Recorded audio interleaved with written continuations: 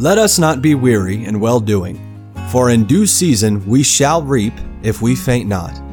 Believers have God's promise that when we faithfully obey Him and don't give up, we will enjoy the very best returns. Let the Lord encourage your heart as Joe Vasick, pastor of Northeast Baptist Church of Danbury, Connecticut, urges us to stay the course. W.B. Riley was a very impactful Christian leader in the late 19th century and the first half of the 20th century. He pastored the First Baptist Church of Minneapolis for 45 years. He was the author of 90 books. He founded a college and a seminary. He preached numerous evangelistic crusades, and he rallied fellow believers in the fight against modernism and liberalism. He was known as the grand old man of fundamentalism. William Bell Riley was born in Greene County, Indiana in March of 1861, just a few weeks before the start of the Civil War. When William was 11, his family purchased a 120-acre farm in Owen County, Kentucky, and he spent his days doing chores and working the fields, often from 5 in the morning until 9 at night. As a result, William missed a lot of school. But when he was able to attend, he gained a reputation as a skilled debater. So William dreamed of someday becoming a lawyer. But when he was 17 years old, he professed faith in Christ at the Baptist Church in Dallasburg, Kentucky, and he was baptized in a nearby pond. Soon after that, he felt God calling him to preach. For several months, William wrestled with God about his future, torn between his desire to pursue law and God's call to preach the gospel, knowing that he couldn't do both. Then out in the fields one day, he knelt between 2 rows of tobacco, and he prayed, "Lord, I give over. I give up. I will preach." He went to school in Valparaiso, Indiana, and then to Hanover College in Hanover, Indiana. While he was in college, he began doing pulpit supply, and then became pastor of 2 churches at once in Kentucky, preaching alternating Sundays in each church.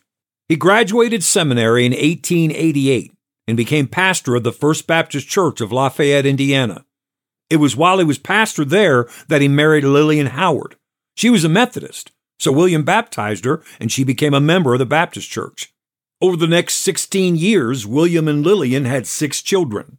William would next pastor in Bloomington, Indiana for 3 years, and then in Chicago for 4 years. While he was pastoring the Calvary Baptist Church in Chicago, it seemed that sin and wickedness were greatly multiplying in the city. W.B. Riley was coming into conflict with the very liberal faculty members of the University of Chicago, who mocked him for his devotion to what they considered to be the old-fashioned Christian doctrines. He received death threats for his efforts to keep the Chicago saloons closed on Sundays. But during the 4 years that he pastored in Chicago, his congregation grew from 60 people to over 500 people. Riley looked at the size of Chicago, and he concluded that there was no way that one man could impact the entire city.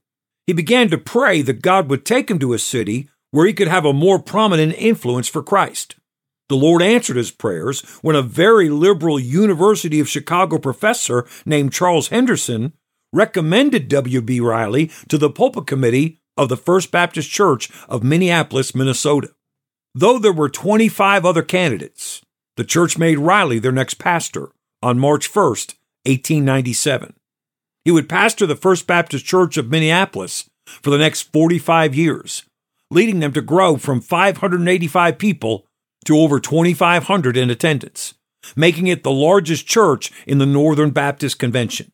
When liberalism began to arise in the early 1900s, W.B. Riley chose to not pull his church out of the Northern Baptist Convention, but rather to remain and fight it from within. In 1918, Pastor Riley, A.C. Dixon, R.A. Torrey, and 6 other Bible-believing preachers met at R.A. Torrey's home to discuss what action they should take to combat the doctrinal corruption that was invading the Christian faith. After a day of prayerful discussion, they decided to form a new group called the World's Christian Fundamentals Association. That meeting led to a week-long gathering of 6,000 believers in Philadelphia, beginning May 25, 1919.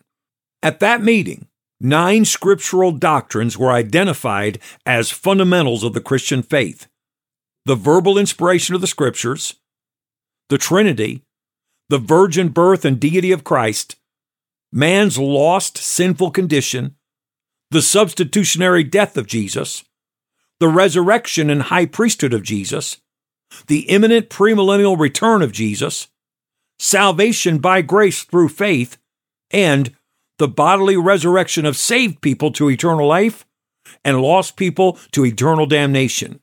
It was from this meeting that the term fundamentalist was born, and that a series of doctrinal essays titled The Fundamentals was published. W.B. Riley was appointed the first president of the World Christian Fundamentals Association.